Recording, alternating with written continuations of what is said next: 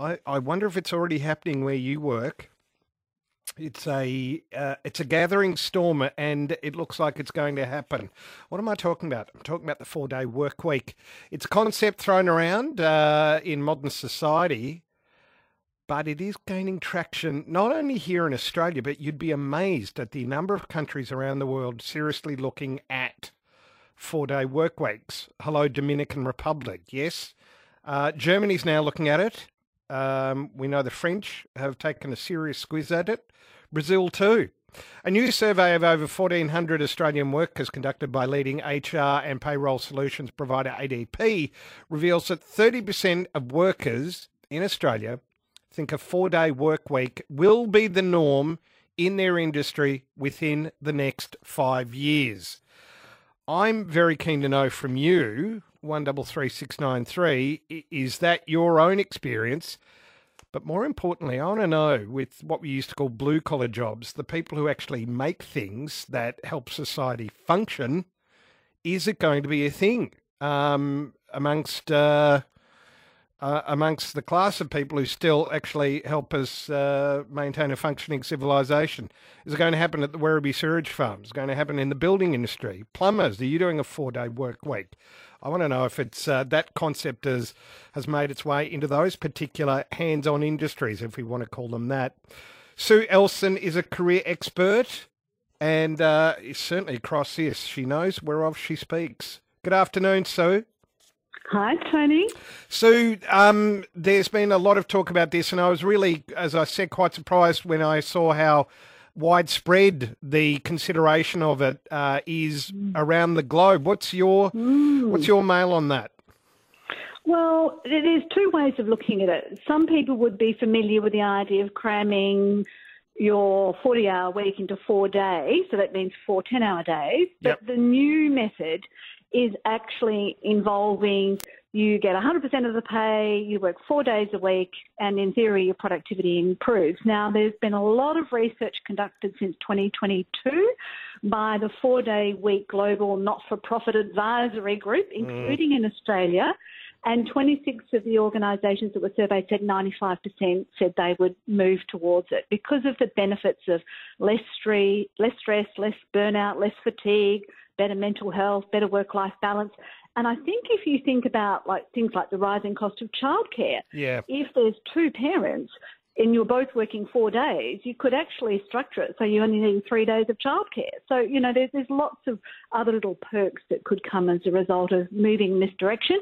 But to your point about the people who do the regular jobs, I think the people who are most likely to potentially miss out are the self-employed because we're stuck working every day regardless. Yep. And also, go on. Oh, well, people who do contract work, people who do short-term work, freelancers, that sort of thing, they don't have this option, do they? No, they don't. And it's definitely going to be in favour of large organisations. Small businesses, if you imagine that you've got to be operational 5 or 6 days a week, and if you cut a certain number of workers back to 4 days, then you might have the extra cost of training somebody else to cover those days. But then on the other hand, if your employees come in and they're more productive and they work better and there's less absenteeism, you're going to pick up on the other side of the scale there.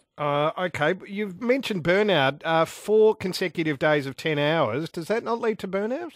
Well, that would be the old model. This new model is talking about you actually only work the 4 days, but you're still expected to do the 5 days worth of work in that time. Okay. So it's a productivity trade-off, is it?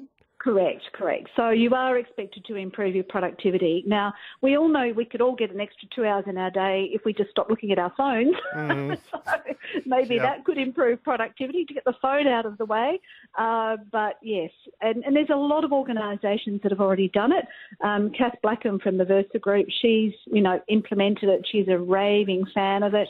And I was at a webinar yesterday. The other issue that employers are having is they can't keep people anymore. anymore because everybody's expecting that flexibility now. And interestingly, if you've worked for an employer for 12 months, you actually, under the Fair Work Act, you have the right to ask for flexibility. So in theory, you could actually ask for those 4 days. 133693, 133693. Should Australia implement a 4-day working week? Would it work for you? Would it not work for you? I really want to hear from people who run and own small businesses because they are the engine of the economy. They're Australia's largest employer. So you would have thought that this sort of thing would be more tailored to them, but it's not exactly a level playing field, is it, Sue? Because No. the big companies have a disproportionate amount of power and influence when it comes to shaping workplace relations. Well, they have a lot more systems and processes in place that they can tweak.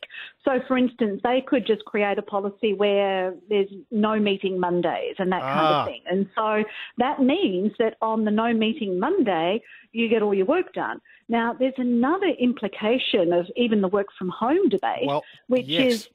Yeah, they're getting people to come into the office and they're working on the basis of the fear of missing out. So they make it a fabulous experience to come into the office and you get them there. But then those people who are accustomed to working from home end up having to go home and then doing the work that they would have done if they weren't in the office. You know, so there's actually some people, even though they're working from home, if they're coming into the office, they're getting that double layer of work too. So we really are in a time of significant transition and fluctuation, and I think it's going to be a bumpy road for a while yet. Okay, so is it the sort of thing that it's going to favour what we call the laptop class, and we saw them almost sail through COVID when other parts of the economy, people who work with their hands, as I was saying, were deprived of the ability to go to work. Is it going to favour them rather than other sectors of the economy? No, I actually think it's going to favour the people who do have to show up for work. So if we think about the 1800s, we were working 14 hours a day, 6 days a week. Yep. It's now more than 75 years since we moved to a 5-day work week.